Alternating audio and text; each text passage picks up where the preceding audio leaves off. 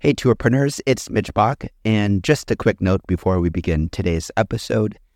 Tourpreneur is currently sponsored by Google. We're thankful for their support of our community, and we are offering with them a completely free course helping you unlock the power and potential of Google's Things to Do program, which is specifically helping tour operators add their tours to Google in new ways that gives you new exposure and more direct bookings. To learn more, go to tourpreneur.com/Google. And as always, show notes, more resources, links to our newsletter, our business coaching community, and so much more are available on tourpreneur.com. Now to the episode. Welcome to the Tourpreneur Podcast. Travel industry veteran Shane Whaley will take you on a journey with fellow tourpreneurs, sharing their tips, ideas, insights, and success stories to inspire you to make your tour business the best it can be. And now, please welcome your host, Shane.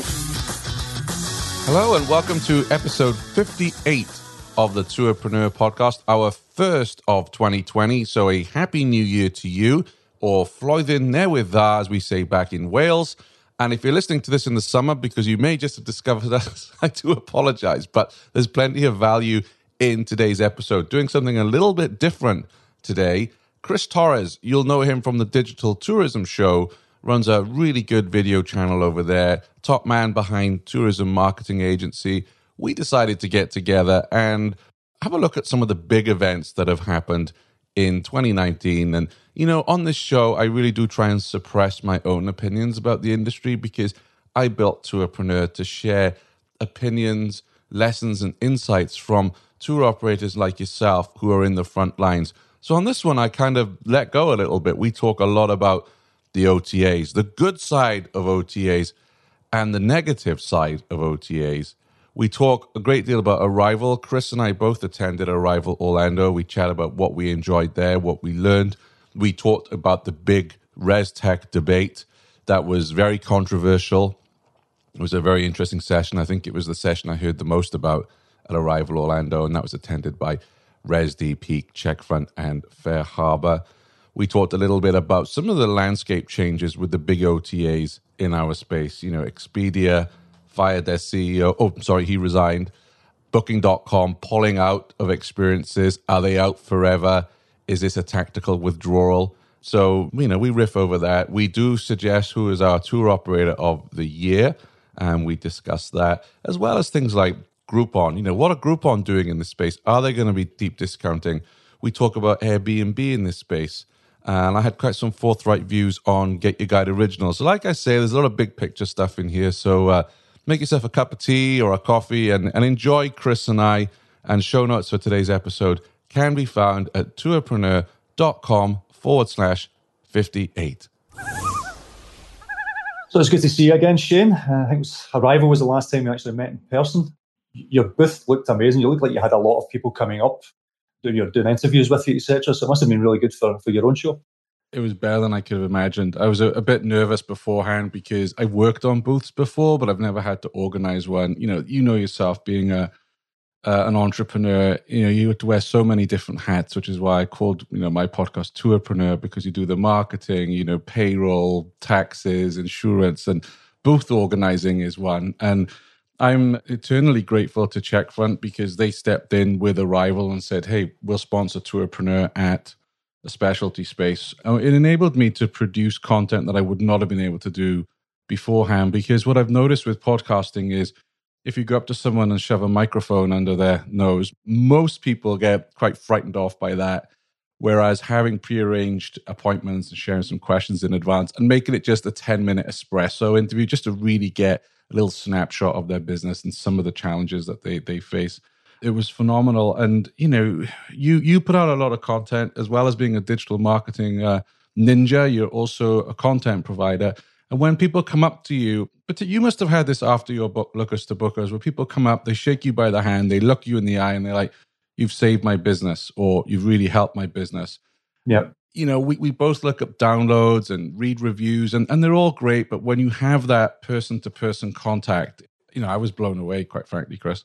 It's amazing, by doing it the way you did it with your show and allowing people to book up time with you, it's almost like they can psych themselves up before they get there. So if they were a little bit shy or want to talk to you and stuff like that, at least they can psych themselves up. But in terms of Arrival with the book, etc., it's the amount of people who came up to me that I've never met before, just come up saying, "Hey, Chris, loved your book, love your videos, love this and that," and it's phenomenal. And that's what we try to install in our own customers, to say, look, content, put out good content, good videos, good podcasts, good written content, whatever that would be. Sell your story, show your personality, and that's ultimately what will open doors for you. I'm a big believer in that. That's why I do so much of it myself. Absolutely. And I knew about you before I started Tourpreneur, because having been a former director at Get Your Guide, I came into tours from the hotel industry, and I spent 13, 14 years in online hotels. Tours was very new. So I used to watch your videos to educate me at Get Your Guide about what it was like on the other side and what tour operator challenges there were. So I was very grateful for your content. And, I gave a shout out to our friend Matthew Newton this week as well for his book, Sell More Tours, because that was very useful as well. And I really recommend, tourpreneurs pick up both those books. Definitely. I've got a copy myself. Yeah, absolutely. I mean, he was saying it's a little out of date now, but I think the gist of what he's saying is still true. And that's the difficult thing, I guess, even with your book, 2 years down the road, the way things are going here in the United States, without getting political, some of the presidential candidates are saying, we're going to break up Facebook. So that may look completely different in 2 years' time, right? You never know. Well, that's it. But in terms of the fundamentals of marketing, it doesn't matter the platform, it doesn't matter what it is you use or the medium you use. Ultimately, it's all about you telling a story. So that is never going to change. It's just adapting to the platforms that go onto it. But no, I found Arrival great. I thought it was an amazing conference. What I really liked, Chris, was I had some listeners of the show come up to me and say, we were on the fence about coming. It's a lot of money. It's time away from the business. But we've absolutely loved it. We've loved meeting all these res tech companies face to face, meeting the OTAs, meeting other bike tours from around the country. And nobody came up to me and said, nah, Arrival's not for me. Everyone absolutely loved it. And that was really cool to hear, because I know we are both huge supporters of Arrival, and we feel that listeners and viewers and subscribers should go and attend, because it will help grow the business. And a large part of that for me is, and I'm not sure if Arrival are really would be happy with this, but I'll say it anyway. For me, Arrival now is almost like a school reunion in many ways, where you see people that you talk to online, or you read their posts on LinkedIn, and then you meet in person, you have a beer or coffee, catch up. And actually this year, because Arrival's getting bigger and bigger, there were people I couldn't get to see. So Joe Robinson, for instance, who was at Redeem, he's moved now. We were supposed to meet up. We never got time. And there were various others that the time wasn't enough. So I like the learning. I love the networking. But also it is like having a couple of beers with people who are in the same boat as you. We're all speaking the same language. Whereas, I'm sure when you go to the football or have a beer with friends, they don't really get what we do. To be around people who understand the challenges and frustrations, and you can use acronyms that they understand.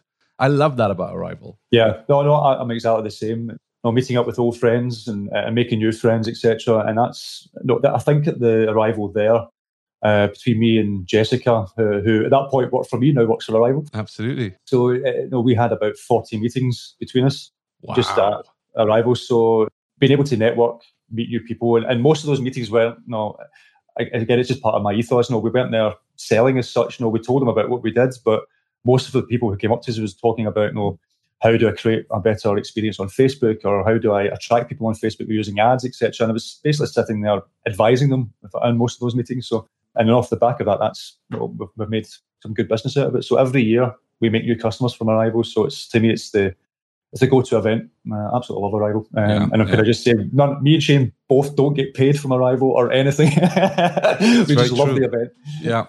Did you know every weekday Shane curates the most interesting news articles in tours and activities and sends them out in a snappy daily digest? Grab your copy of the Tourpreneur Daily Briefing at www.tourpreneur.com. So what was your one takeaway from Arrival this time? What would you say was a highlight? Oh, well, I think what I heard the most. So here's the thing that was different for me this year. I had 25 interviews racked up, so I didn't actually get into any of the sessions. However, what I experienced was people who were coming in to be interviewed, what they were experiencing on the sessions. And the one that came back the most was the res tech debate. And yes, it was really interesting to, because my show, we're mainly geared towards small to medium tour operators, right? So the big guys do listen, but it's mainly smaller to medium that listen. And, some of them were like, oh, we were really shocked because, we work with Fair Harbor. We love our Fair Harbor account manager, our market manager. Support is great. But what we saw on stage was not what we thought the company was. yeah. And I was hearing that from quite a few different guests that came on the show. So I watched the video and I could kind of see what they were, because I thought, is this being blown up? Was it exaggerated? And that was a fascinating debate to watch. I missed it as well for exactly the same reasons. But I watched the video later and I felt the same. It was almost as if Max came onto the stage almost in a defensive mode straight off the bat, rather than just sitting there and discussing about how they can push the industry forward. Because in my opinion, they all have a place. They all have their own unique selling points. But I just felt it was a very much a defensive stance he took right at the start, and it was sort of berating other users or other booking platforms that were there, etc. And it didn't come across well at all. No, and the weird thing for me is I interview a lot of our guests. I think if I go back over the year, most of the guests, Fair Harbor is the most popular booking platform they work with. So, they're doing really well in the market. Yes, that they're aggressive in the market. They've been bought by the booking group, etc. But I don't think they had anything necessarily to come on the stage to be defensive about. It wasn't like they'd hiked up a ton of rates or something had gone down. So I was surprised by that stance, especially when you contrast it with Peak, Checkfront, and Resdy, who were pretty calm and measured and just talked about, how they saw the market and what they offer.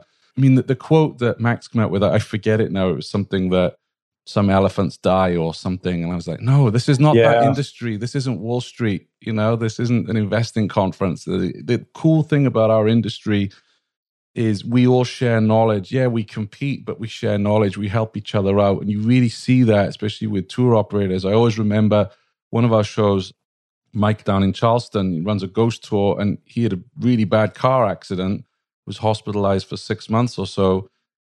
And Bulldog Tours jumped in and ran his tours for him. They're a big competitor. And they were like, don't worry, we'll help you out. We don't need to lose business. We'll run it for you. And I see this throughout, our industry and we'll get on to Get Your Guide Originals in a minute, because that's going to be interesting how that goes down in the marketplace. But yeah, I'm not sure if somebody had coached Max incorrectly or he didn't read the room, was my opinion. It's a shame because Fair Harbor do a lot of good stuff. But what I will say is some of the Fair Harbor customers who I spoke with are like, yeah, we're not going to leave Fair Harbor. We love our market managers.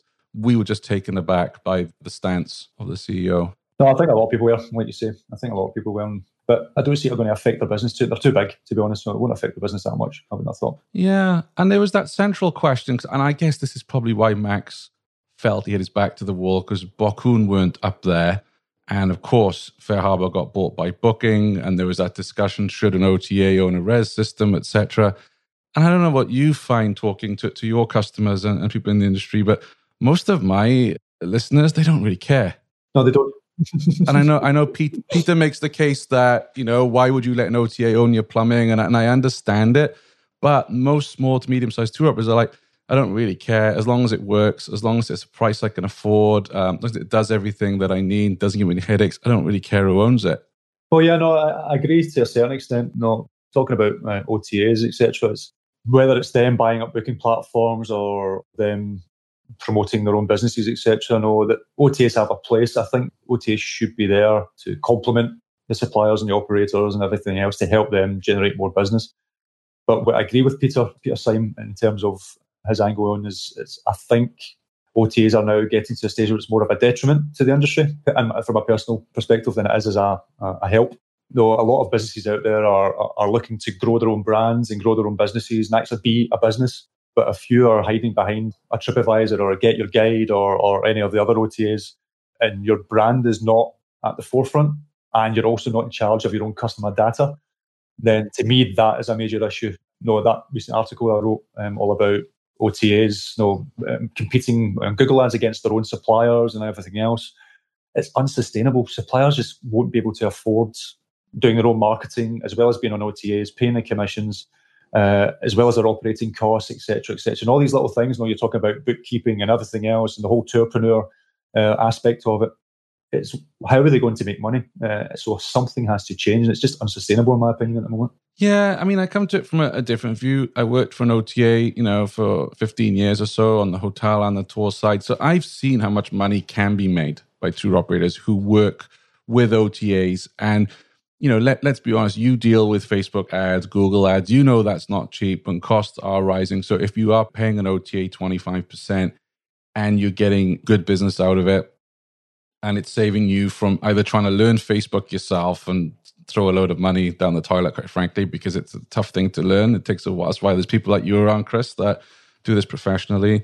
Or going with a digital marketing agency who's promised the world and doesn't deliver. There's a lot of that going on. And then you look at that 25%. I know Peter Syme is right. You got to look at your bottom line and your profits. But then I do think, okay, how much time should you dedicate to running your own Facebook ads and Google ads versus getting out with your tour guides and doing quality evaluation, or talking to your customers to find out, hey, how can we improve this? How can we enhance it? What else would you like to see? So I understand the dangers of it, but I do also know that OTAs have supported a lot of tour businesses and actually enabled them to... Well, for sure. And I know a lot of people might think I'm completely against OTAs. I'm not. Like I say, they have their place. They do help a lot of different businesses, but I suppose I come to it from the aspect of if a business actually wants to grow their own brand and have their own brand name and everything else being seen in the industry, then it's going to be harder relying on OTAs for that, because obviously a TripAdvisor logo or a Get Your Guide logo or a Booking.com logo or whatever it would be is always going to be at the forefront. But to me, there should be like something like I don't know how it would work, but like a non-compete clause. So if you are helping a supplier, you can't run ads against their own ads and that type of thing. So I think there's a lot of things that should come into it. You see, that does happen if you have enough clout. So I don't think I'm betraying confidences here, because it's across the board. So my time at Get Your Guide, Empire State Building would come after you. Their SEO police and SEM police would really chase you. And I know all the OTAs were threatened with Empire State Building walking away because the problem at an OTA, and again, I haven't worked at Get Your Guide for almost 2 years, right? So things have changed. It was the same thing at Booking.com. You've got almost this room full of geeks that are locked away in a vault, and they're doing all the SEM. So there's not much conversation. And they don't want to have like keywords that they can't use because they're running all these algorithms and whatever else. So occasionally you will get an error where suddenly an OTA will be, keywording for Empire State Building, and you guarantee you get a phone call from the managing director saying, like, if this isn't off by the end of the day, we're ceasing working with you. So if you have enough clout, there is almost that non-compete. But a rafting tour or a walking tour or a brewery tour, the OTA is just going to laugh at you. And then the other day I was looking at, I think this is the big difference I've seen. So in my time at Get Your Guide, I would scream at them to spend more money on PPC and AdWords for some of our kind of secondary tours, so not the Statue of Liberties and Empire State Building. For instance, Jeff, who runs Chicago Underground Donut Tours, promote that. And I did see a couple months ago that suddenly they are spending a lot more money on those AdWords. Now, I don't know how Jeff feels about that. I'll have to ask him on another episode of the show, or maybe he wants to respond to this on the Facebook group. He may be happy thinking, well, yeah, I'm paying them 25%, but I don't have to worry about my Google ads. They're taking care of it for me. Or he could be like, no, this is cannibalizing my own campaigns. I want to be in control of it myself. And he's from a marketing background, so maybe he does feel that way. But for a lot of tour operators, you're outsourcing all of that to an OTA.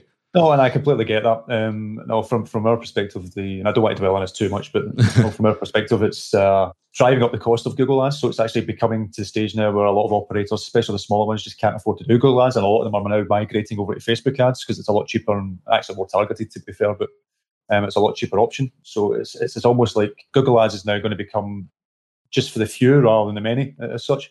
So it's a double-edged sword. I can see the many benefits of OTAs, but I also think it's having an effect on the industry as a whole. So it's just finding that balance, and I just don't think the balance is there at the moment. You're right, and I hear the advice, like just give the OTAs the tours that you're struggling to sell, or if it's a quiet period. But I know from experience, the OTAs will be all over you. They want your top products, they want your flagship product, and they want it on their books. So it is tough to adhere to that strategy. What I'm excited about with OTA, so last week I was at the America Outdoors Conference in Salt Lake City in Utah. Very, very different sector of the industry. It's one that I'm not that familiar with.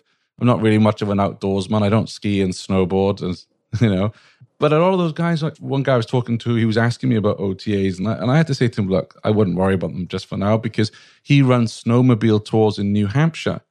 And what I can say is that, the OTAs are not touching I'm sure TripAdvisor have product there, but they're certainly not prioritizing it. They're prioritizing New York, San Francisco, Chicago, LA, etc. Those secondary, tertiary areas that they will come in time, because the same thing happened in the hotel industry. When I started my career in the OTA, I worked for a small British company called Active Hotels. And Active Hotels went on to be bought by a more well-known company called Priceline and Booking.com.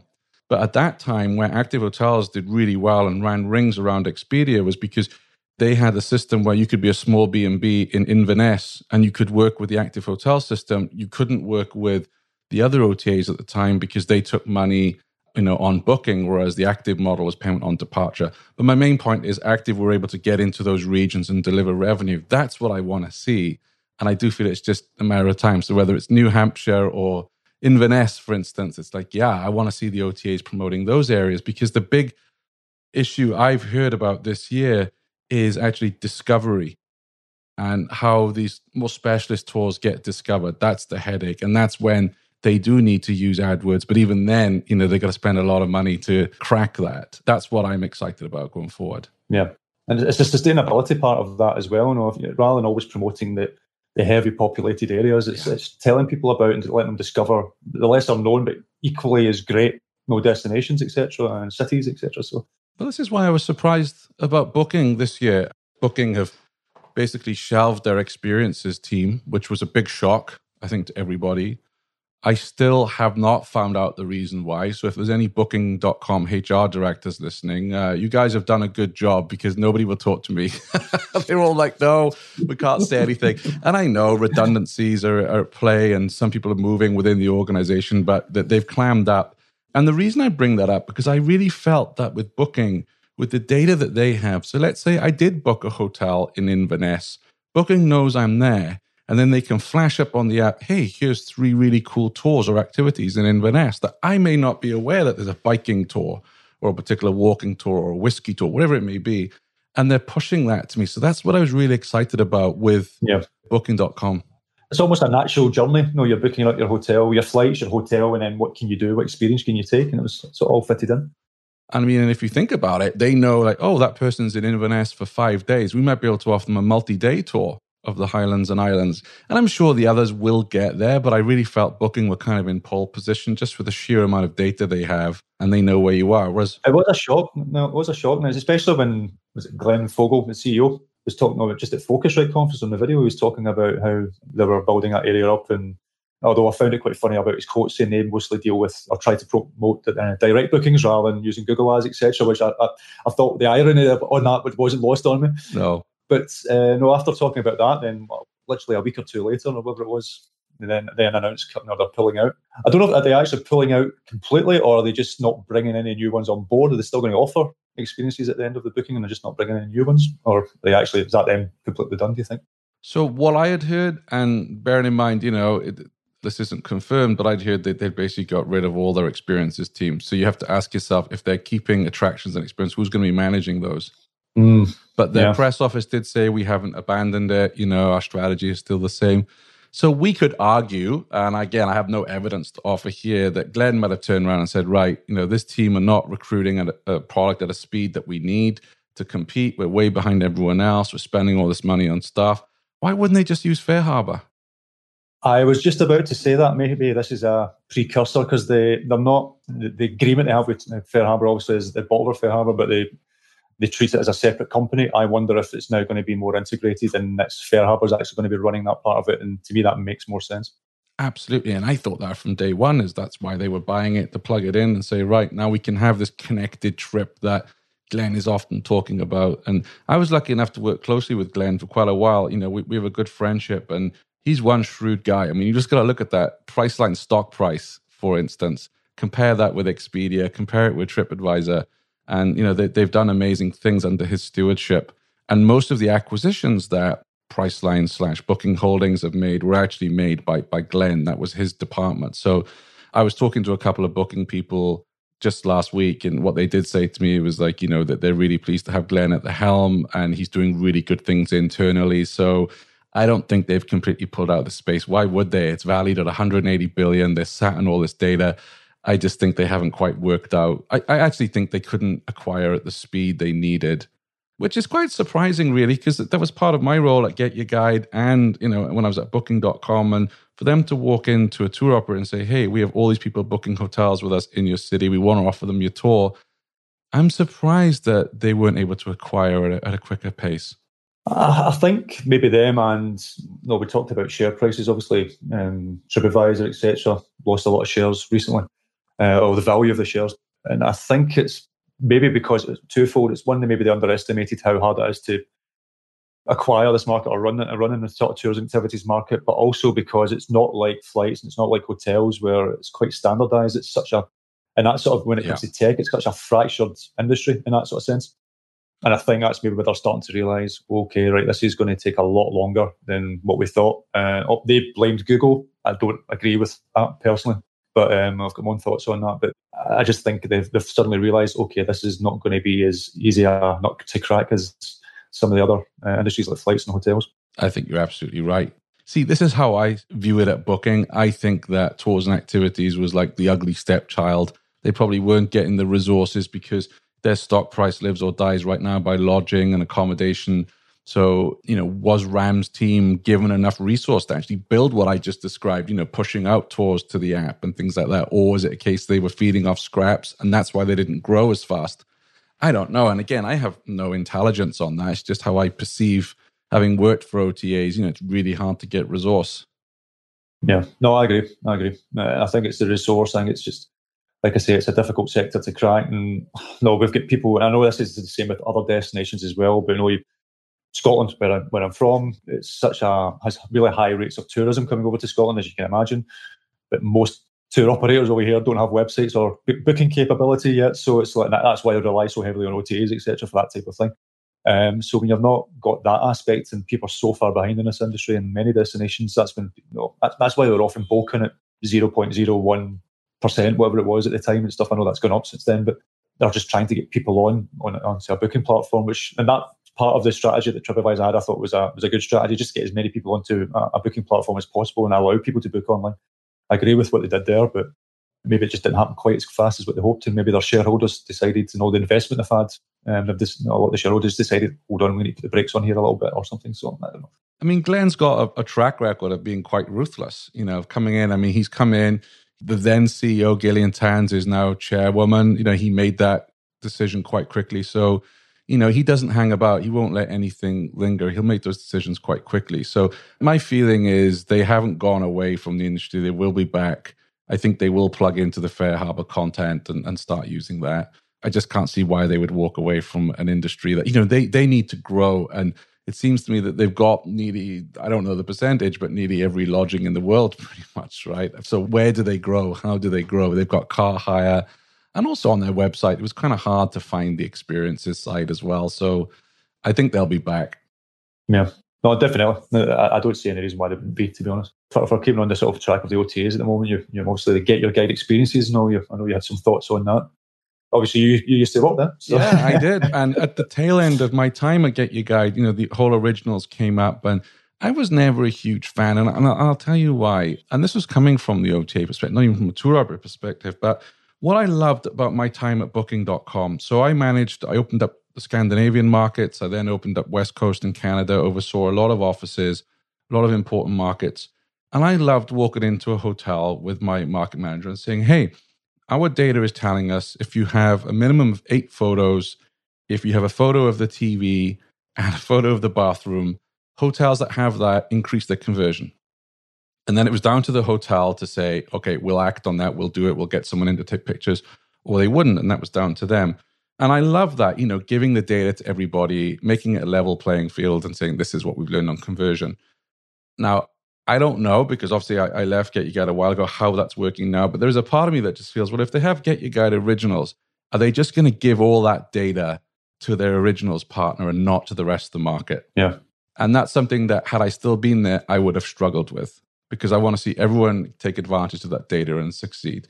And if anyone from Get Your Guys listening, if that's completely incorrect and you're still giving that data out, then forgive me and I apologize and let us know. But that was what, when you start to pick favorites in a market, On the flip side of it, I remember Tao did his Ask Me Anything at Arrival Berlin, and I got my microphone out, spoke to some tour operators. Hey, do you want to come on and share your views about Get You Get Originals? They were like, no, don't want to come on air. We're really annoyed about it. We think it's competing with us, but they give us so much business. I don't want to go on the record, which I completely understand, because why would you? But I am hearing from the industry a lot of discomfort around this. And then there was the talk that my former boss, Johannes Reck, the CEO, gave, where he was saying that, in a few years' time, he wants 50% of their business to be Get You Get Originals. And you just start to think, well, what does that mean? Like, if you're running walking tours in Edinburgh and they're coming in and branding another walking tour, what does that mean for your business? And why should you bother working with Get Your Guide if they're just going to have that one favored walking tour? Obviously, they're trying to go along the model of Airbnb or Airbnb experiences, or even tours by locals as well. Because they're always branded up tours by locals, and they use their own guides, and they actually train up their own guides as well and put them out there and stuff like that. So they're obviously been looking at that model and thinking, okay, for whatever reason they like that model, rather than trying to be another TripAdvisor or whatever that would be. So I can see maybe why they're doing it, because they're trying to do something different from your TripAdvisor, etc. But other people out there are doing it. Like I said, tours by locals and Airbnb. So it's a funny one. It's a funny one. If you're just an operator who does tours themselves and you don't really want the aspect of running a business, then tours by locals or Get Your Guide experiences or Airbnb experiences, perfect. That's probably the ideal situation you could be in, and just take a passive income from it. But if you don't want to be an Uber driver as such and actually be your own business and be your own brand, then it's not going to be for you.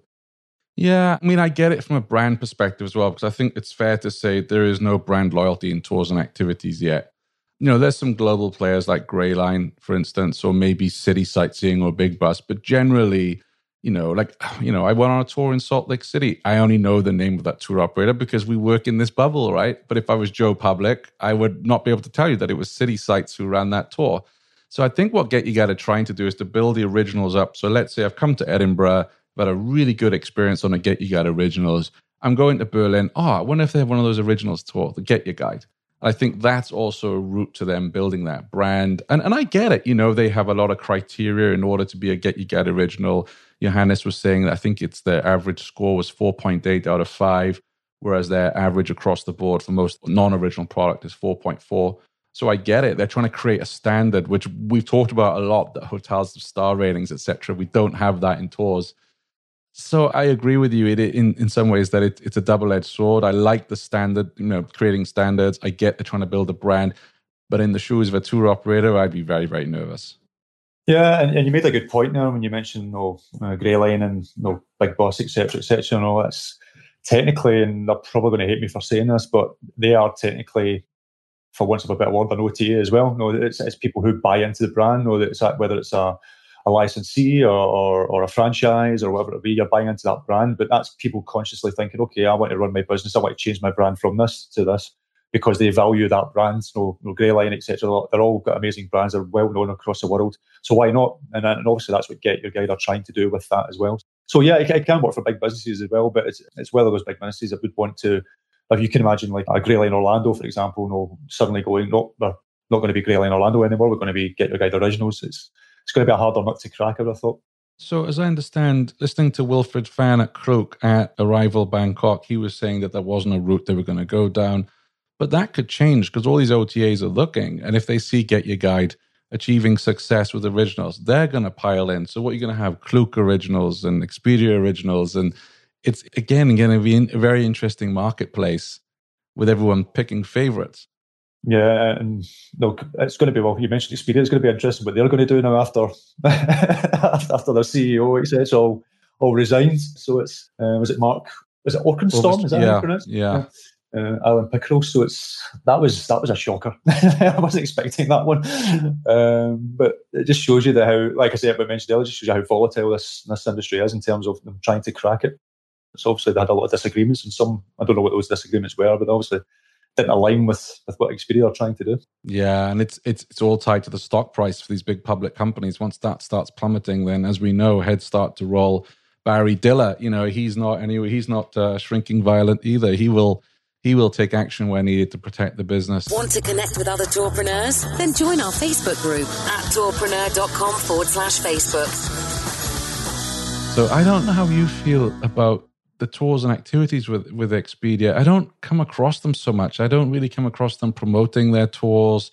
Not many of our guests have really talked about them as an OTA that delivers a lot of bookings for them. So I've always, again, you would think maybe they suffer the same issue I discussed with Booking, where maybe they are not getting the resource at Expedia in order to build this into a real kind of OTA for tours and activities, because they've got the data and the name. Oh, they've got the data, yeah, and they're a massive company. I think, obviously they're bigger in Europe, I believe, than they are anywhere else. But I always remember Expedia, way back in the day when we used to develop websites and various other things as well, etc. When you actually looked at the systems Expedia had at that time, and maybe even still today, that they were still quite far behind some of the other tech companies in that sort of sense. And I think they're maybe playing a little bit of catch up in terms of that. So I think that's the sort of process they're still going through.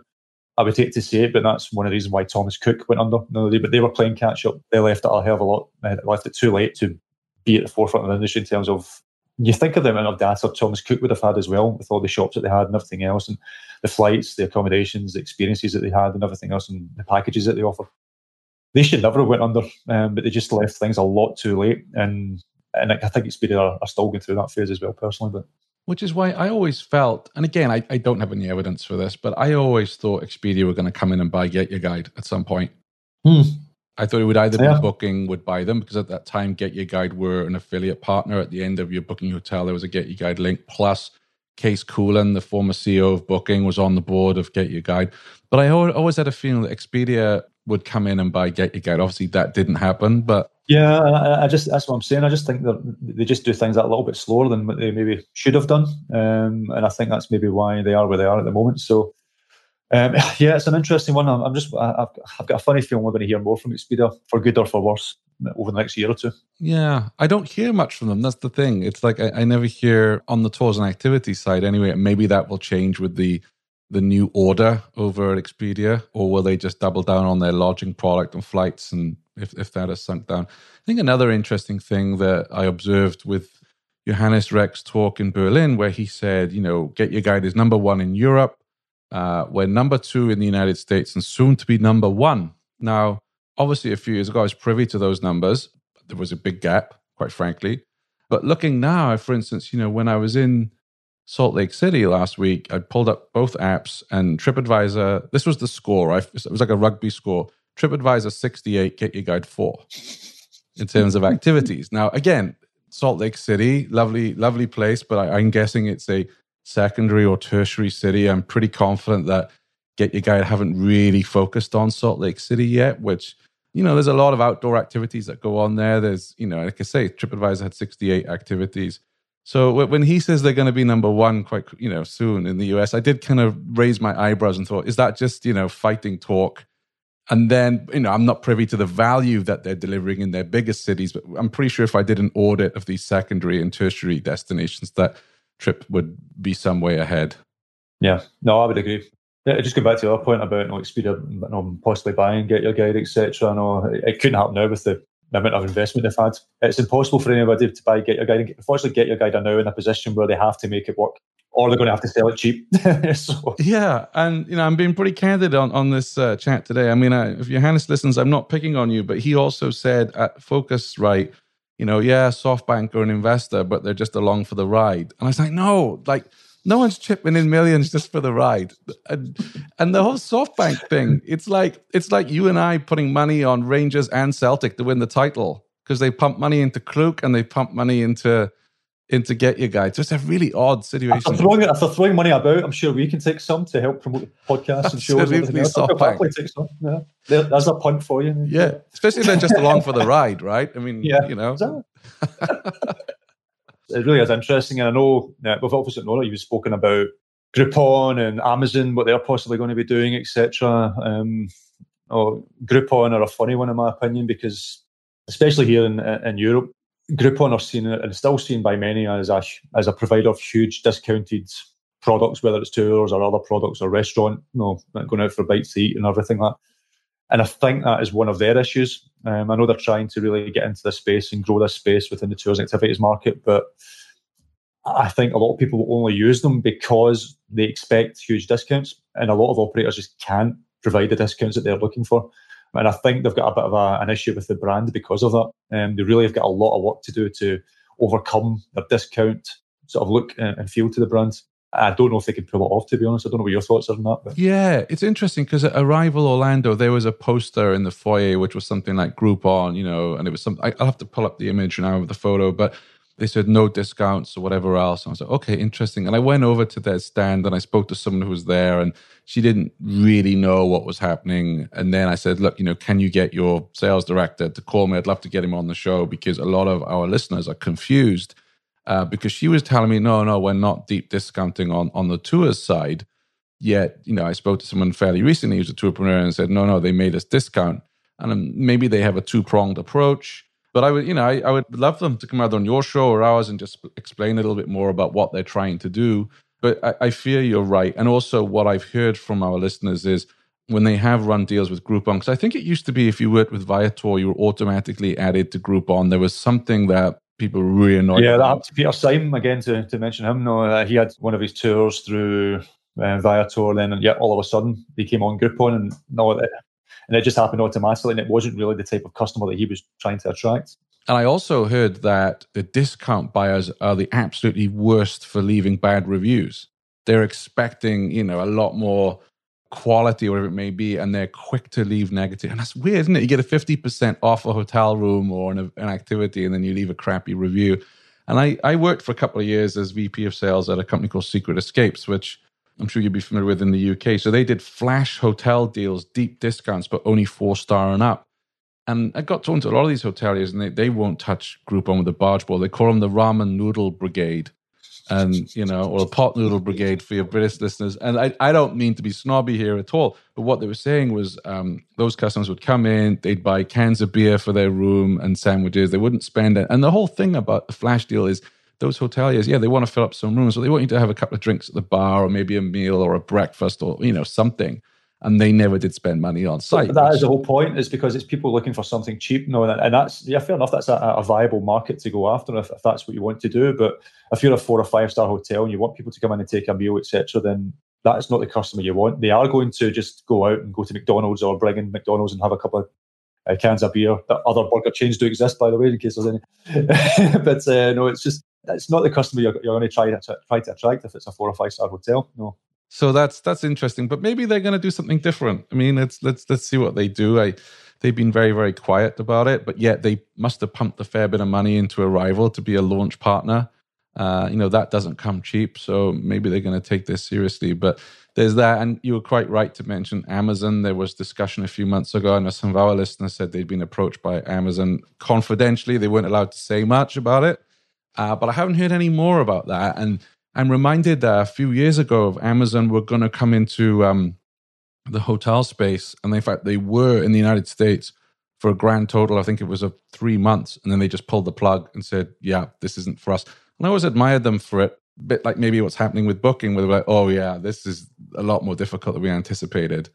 And, I dodged a bullet there because they headhunted me to head up their sales division for the East Coast. And, it's Amazon. I was really tempted. But in the end, I said, no, I'm loyal to Secret Escapes. I'm going to stay. And then a month later, they go. I'm like, oof.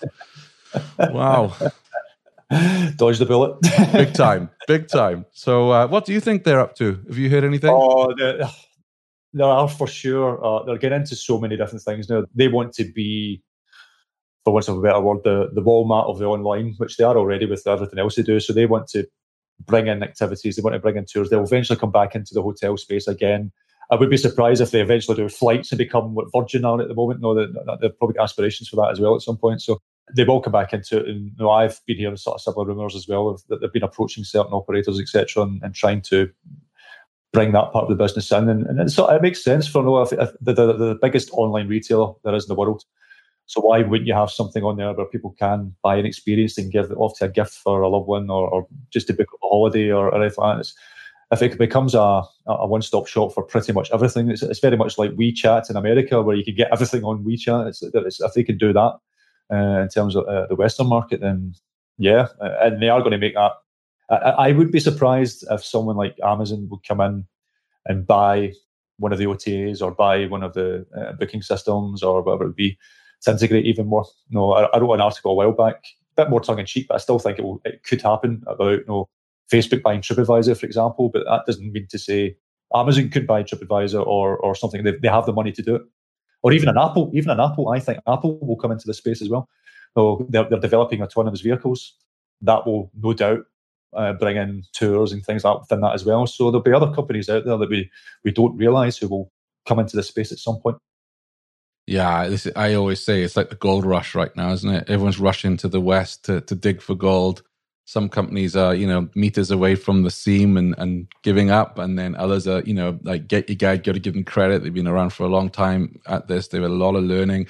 And I think that's the key to acquisition. If you think about it, Get Your Guide have got 10 years of mistakes behind them. Whereas if you want to start afresh like an Amazon, I mean, you've got all those mistakes to make. Whereas if you come in and buy that knowledge and expertise. And that, to me, that makes more sense for Amazon or Facebook or whoever. They're looking at the industry, what's happening just now over the last 3 or 4 years. They'll see how turbulent it's been and the successes as well it's had. And then within a few years' time, they'll go, when things maybe look as if it might take another 5 years, but if it starts to get a bit more standardized and things like that, that's when they'll just come in and go, I'll have that. The company we haven't talked about, because they're primarily concerned, they're an OTA, but they're concerned mainly with attractions, is Tickets with a Q. Luke Elzinger's company, because they got 60 million from Airbnb, which was a puzzler to me, because it seems to be different from Airbnb experiences, whether again they'll merge them at some point in the future. But well done to the Tickets team, because I had fears about them. I didn't know if they could last with all the money being pumped into Get Your Guide and Klook and up against Trip. I was a bit worried for Tickets, and that's not because I've heard anything bad about them. I think they're a great company, but it's taking real deep pockets to compete in this space. So I was thrilled for them. I think, was it Arrival? They mentioned something like the 150 booking platforms out there and reservation systems or whatever it is. It's incredible. Within the next 5 years, I'd be lucky if there's going to be 25 of them or 50 of them sort of about. It's unfortunately there's going to be acquisitions. Some are just going to fall to the wayside, and there are a lot of good companies. Ticket is one. There are a lot of really good companies out there, and I like the aspect that they are more independent. It's one of the reasons why I like things like Peak Pro and all the other ones, because they are independent. They don't have a Fair Harbor or a TripAdvisor hanging over their head and shareholders to sort of say, right, you need to make this and you need to make that. There is always going to be a place for an independent system, but it has to be consolidation. It can't continue with 150 different booking platforms. Yeah, you say that. My eye-opener last week was, so there was a massive kind of, exhibition area, vending area. And I was like, wow. So Peak were there. They had a booth. Fair Harbor had a booth. Flybook. And I didn't realize until last week that Flybook actually started out, which was a booking engine for fly fishermen and fly fishing tours. So they're kind of that ilk, right? So I got them being there. And then there was these other booking platform guys that I was not familiar with. And when I was asking around some of the attendees, who are you using for your online bookings? It was 2 or 3 of these adventure booking platforms that I want to say like 90% of people were using. No one said Peak. No one said Fair Harbor. It was these guys. And, I said to Douglas Quinby, because we had dinner together, I was like, I hadn't even heard of these guys. Are they in the 150 that we think are out there? So I think by niche, maybe, if you've got someone who's like, we're just going to specialize on food tours, or, we're just going to specialize on ghost tours. Now, I don't know if that's sustainable as a business. I don't know the margins and the finances, but I think, then I could see a smaller booking platform working, because you're running a food tour. They understand the challenges. They understand what you need to run that food tour. But I think it will be a bloodbath, and I hate to say this, but every time I attend an Arrival, I think, what booking platforms are not going to be around this year that I met last year? It's the market economy, it's competition, it's what happens, but, it's... Yeah, it's actually quite funny. There was a roller banner of all, it was obviously all 150, but I had quite a lot of booking platforms on it. I took a photograph of it. And if they have a similar thing every year, I go to Arrival, I take another photograph of it and just sort of see what the differences are each year on year. See who's dropped off or merged or whatever. So, it's quite an interesting one. What would you say is your highlight of the year? What sort of stood out for you in 2019? There was a lot, because obviously Tourpreneur started in January of this year. It was an idea I'd had for some time. Did I get past your first year? Yeah, just about. Got a couple of weeks to go. No, just about. And when I was at Get Your Guide, one of my frustrations, and I think every sales director experiences this, that you are so involved in strategy meetings. I think 80% of my time now was involved in recruitment, because we were building a big team, that I just didn't get enough time to get out and sit with tour operators. Yeah, I sat with Empire State Building and, Disney and all of those, but I never sat down with a brewery tour or walking tour. but they fascinated me. And what fascinates me about this space more than any other is if you have a passion for local breweries, that you can build a tour around it and you can make a living out of it. Yeah, it's tough, it's hard, it's not easy at all. And I love hearing these stories of how people are, oh yeah, I was a lawyer, but I got fed up of all that, or I got fed up with in the corporate world, now I run brewery tours, or a punk rock walking tour of New York, and I love what I'm doing every single day. I get out of bed with a smile on my face. And I think for me, that's been the real highlight, is speaking to people who are, happy to go to work, happy to build a business. They love seeing smiling faces on their guests, and also just what's available in terms of technology. If you think, I was joking with someone the other day about, 20 years ago, even 10 years ago to an extent, marketing, you'd put an ad in the paper and wait for the phone to ring. You had no idea if that ad was resonating, whereas more than anyone else, Chris, you stick a Facebook ad up, you see straight away, oh, it's not converting. Let's change the image. Oh, now it's converting. Oh, no, it's not. Let's change the title. All of that ninja tricks that you guys do, we're able to do within a matter of days to kind of work out if that ad is effective or not. So I'm really excited about more people discovering more of the specialized tours. Like everyone who goes to New York City know they can get actually I say that about the Empire State Building. One of my frustrations always used to be, still is, I was there last weekend. I walked past the Empire State Building and I see a big line of people outside. That's just the line to buy a ticket. That's not the line to get it. And I'm like, you've all got smartphones. Just whip up your phone, get your guy tickets, TripAdvisor, whatever, at least book your ticket to get in there. So we have a long way to go, even with the big names. But I really look forward to smaller tour operators using the technology that's out there. Because let's be honest as well, that yes, of course, your business relies on paying customers that are like, yeah, I don't have time to do it. I don't have time to learn it. I don't have time to make mistakes with Facebook. I'll give my money to Chris, let him go do it. But for people who are just starting out, who don't have any revenue, there's YouTube videos. Your channel is, like I said at the start of the show, I learned so much through watching you. Even when I started Tourpreneur, and I always share that I just paid $400 for a session with someone, and then the next week you put out a show that basically covered what she told me for the $400. I'm like, wow, Chris would have just saved me $400, right? So I am excited about this. I'm excited about more arrivals next year. I think they get better each year. I think they are listening, they're learning. This week, Skift announced that they are having a one-day summit for tour operators. And let's be clear, because Rafat reached out to me and said, no. He said, we're not competing with Arrival. This is for the multi-day tour sector, which is still a really important sector in tours. Certainly is. No, a lot of our own customer base is multi-day. We have obviously a lot of day tour companies here as well that we help, but multi-day is such a huge part of the industry. That is a funny one, because it's only really Tour Radar that are the OTA that helps with that. No, everyone else hasn't really looked at that market or cracked that market yet. So it's but the guys at Tour Radar do a really good job of that side of things. And I think Get Your Guide will get in. I think right now they want to do day tours with Get Your Guide Originals. Then they're going to move into multi-day tours, and maybe that is something where they can be, I think, more successful. The best multi-day tour I ever did was actually in your home country of Scotland. I did a Rabbi's tour, Highlands and Islands, cool. and one of the best tours I ever went on. It was just, you sit back in a minibus, let someone else drive, someone else sorts the hotels out, the tickets for anyway, I can go on. But so that's exciting. And then also on the back of that, Chris, there was I wasn't able to attend it, but there was, I think, a one-day event or a half-day event at World Travel Market this year for tours and activities.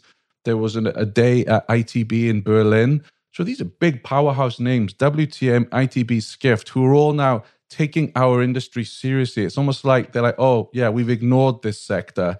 And what I love about, Arrival, that every year they're getting more and more attendees. And, I'm hoping the Skift event draws a good crowd as well, because if they don't, these people are not going to run the events. But I know, and from your subscribers and viewers, that tourpreneurs are hungry for information. They're hungry to learn.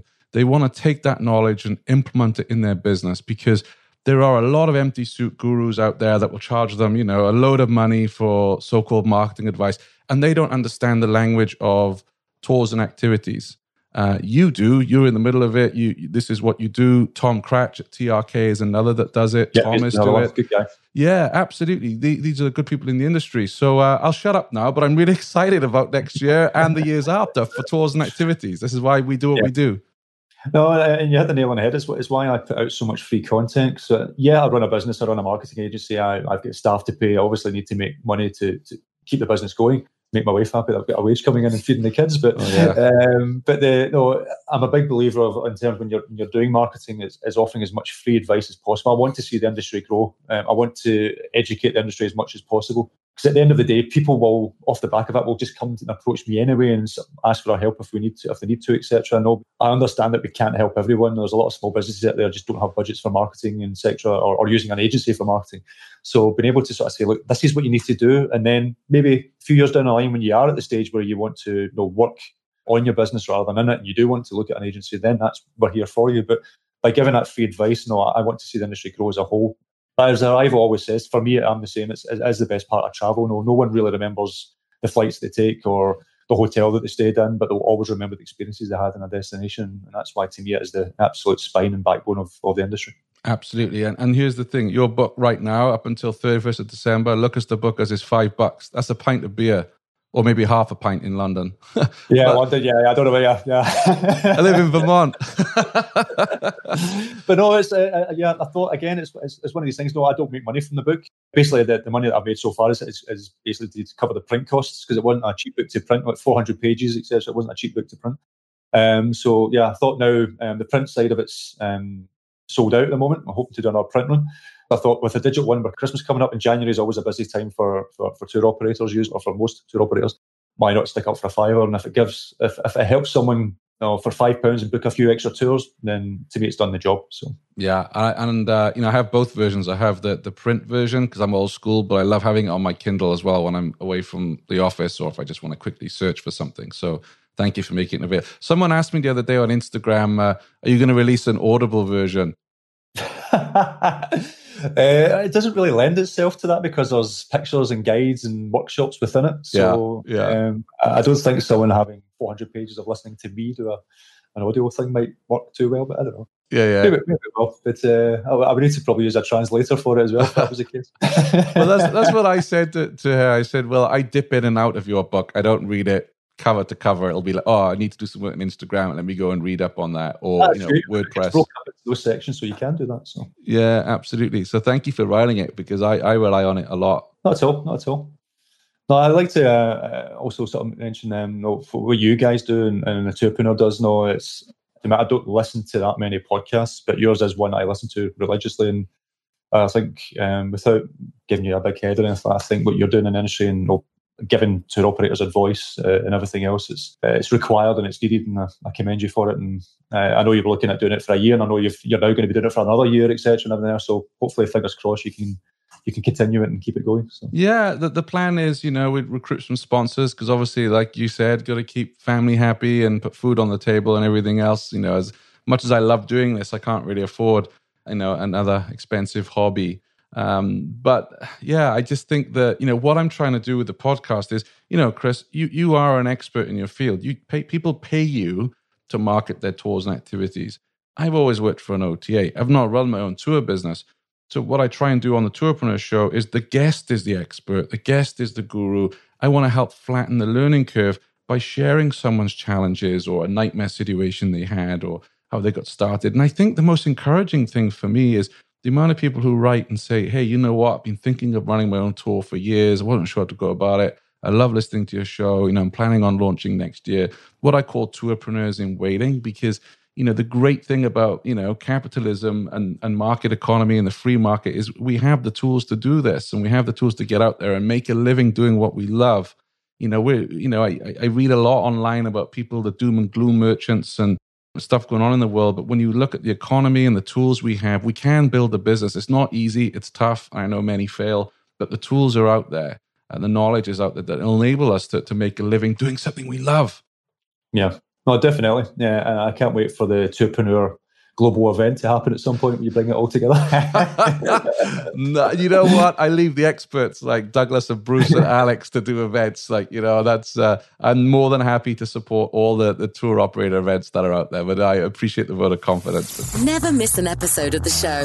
Subscribe at tourpreneur.com/subscribe. So I would like to finish on sort of who I would select, but with all the tour operators you've spoke to or seen over the last 12 months, who's been your most outstanding tour operator that you've came across so far, you would think? I think we're going to pick the same one here, and that's Invisible Cities. Yeah, I that's just, exactly what I was going to pick. Yeah. And I love what Zakira is doing. I love her passion for this. She's not doing it to be a celebrity. She really believes in her mission. And the fact that they donate 100% of their profits back, not 50%, 70%, it's 100% of their profits back. It's really hard not to be motivated by that and inspired by it. So that's one I'd pick. And I think the other one, actually, just to put another one in there, is Jesse at Walk on the Wild Side tours in New York City, because he was telling me he loves music, he loves punk, post-punk and all that, and he's built his own tour around walking tours around these sites in New York, which is a very expensive place to live. And I went on the tour with him, and he said, yeah, I'm making profit now I'm making a living. It's taken me 8 months. And I take my hat off to him, because it's hard work. It's lonely what we do. It can be quite isolating because our friends don't understand our industry. So yeah, all the tourpreneur guests are great, don't get me wrong, but that story kind of resonated with me. I think, wow, he's taken his passion for music, built a business around it, making a living in New York City, one of the most expensive cities in the world. Yeah.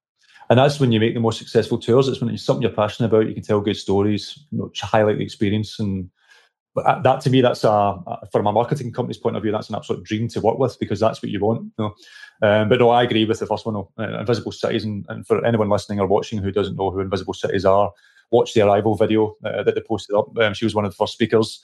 Who Zakia basically takes homeless people, turns them into tour guides, and basically gives them a life back. And I know for a fact that after that speech at Arrival, the amount of people who came up to her and spoke to her through that whole event was incredible. And the amount of awards that she has won this last year as well has been well justified. So it's a company I keep watching. I love what she's doing, and long may it continue. What I like about Zakira, she's honest. She doesn't BS. She says, sometimes it's tough to get those guys to turn up on time and look presentable, because, but she's honest about that. To quote her, she said, it's bloody hard. And that's why I admire her as well. She's not getting up like a Gwyneth Paltrow saying, this is like unicorn poop or whatever. She's really saying, yeah, this is, sorry, Gwyneth, I know you listen to the show. And Chris Martin, I don't like Coldplay. you and me both. Brilliant. No, but no, I respect the fact she's being honest about how tough it is. Yeah. No, true, exactly. And no, I all credit to her. No, it's a very, very hard job. But no, giving people their life back is such an incredible thing, and doing it in a way that the thing I like about what she does with the business is it's not a charity. It's actually set up as a proper business. So it gives the people that she's helping a sense of security, because it's seen as a job, not as a handout, as it were. So it's incredible. I'm a big fan. I'm excited. I'm chatting to her shortly, because I want that inspiration. January can be a tough month, right? You've had Christmas, New Year, and it's like back to it. I want to start the year with some inspiration, and I don't think there's anyone who can beat her right now in our space for inspiration. Especially just after the Christmas and New Year period, especially for a lot of homeless people. That's going to be there should be some good stories and things like that to tell from that one. So. Yeah, absolutely. So finally, what would you say is what you're looking forward to in 2020? What do you think is going to happen in the next year? Really tough question. I don't know. I think there's going to. I think I agree with you. I think there's going to be more acquisition news. I think there's going to be a lot more of it than there has been over the last couple of years. I think 2020 is going to see a massive amount of acquisitions and some surprising people coming in, whether it's an Amazon or something along that sort of lines, coming in and buying one of the systems or one of the OTAs or whatever. I think there's going to be a big shake-up in 2020, personally. I also hope, and again, I know this is really difficult for tour operators to offer, but I would love to see dynamic pricing coming in as well this year. I just think there's such a big opportunity there to, sell spaces on your bus when you're quiet, and, have a premium price when you're busy. Again, I know this is really, really hard in terms of the technology, but I would love to see that come in. Yeah, no, definitely. But again, that's why a lot of the OTAs are having issues. Is nothing standardized at the moment. The industry really needs to have a more standardized system. And I know a lot of the booking platforms might not like that, but there has to be something to standardize the industry, like it did with flights and like it did with hotels. It's going to get to a stage where it can't grow any further, or it's always going to be sort of left behind and compared to the other industries. So something has to happen, and over the next couple of years, hopefully that will happen at some point. So the other thing I'd like to see happen, maybe a bit controversial, is I would like to see Airbnb become a proper OTA.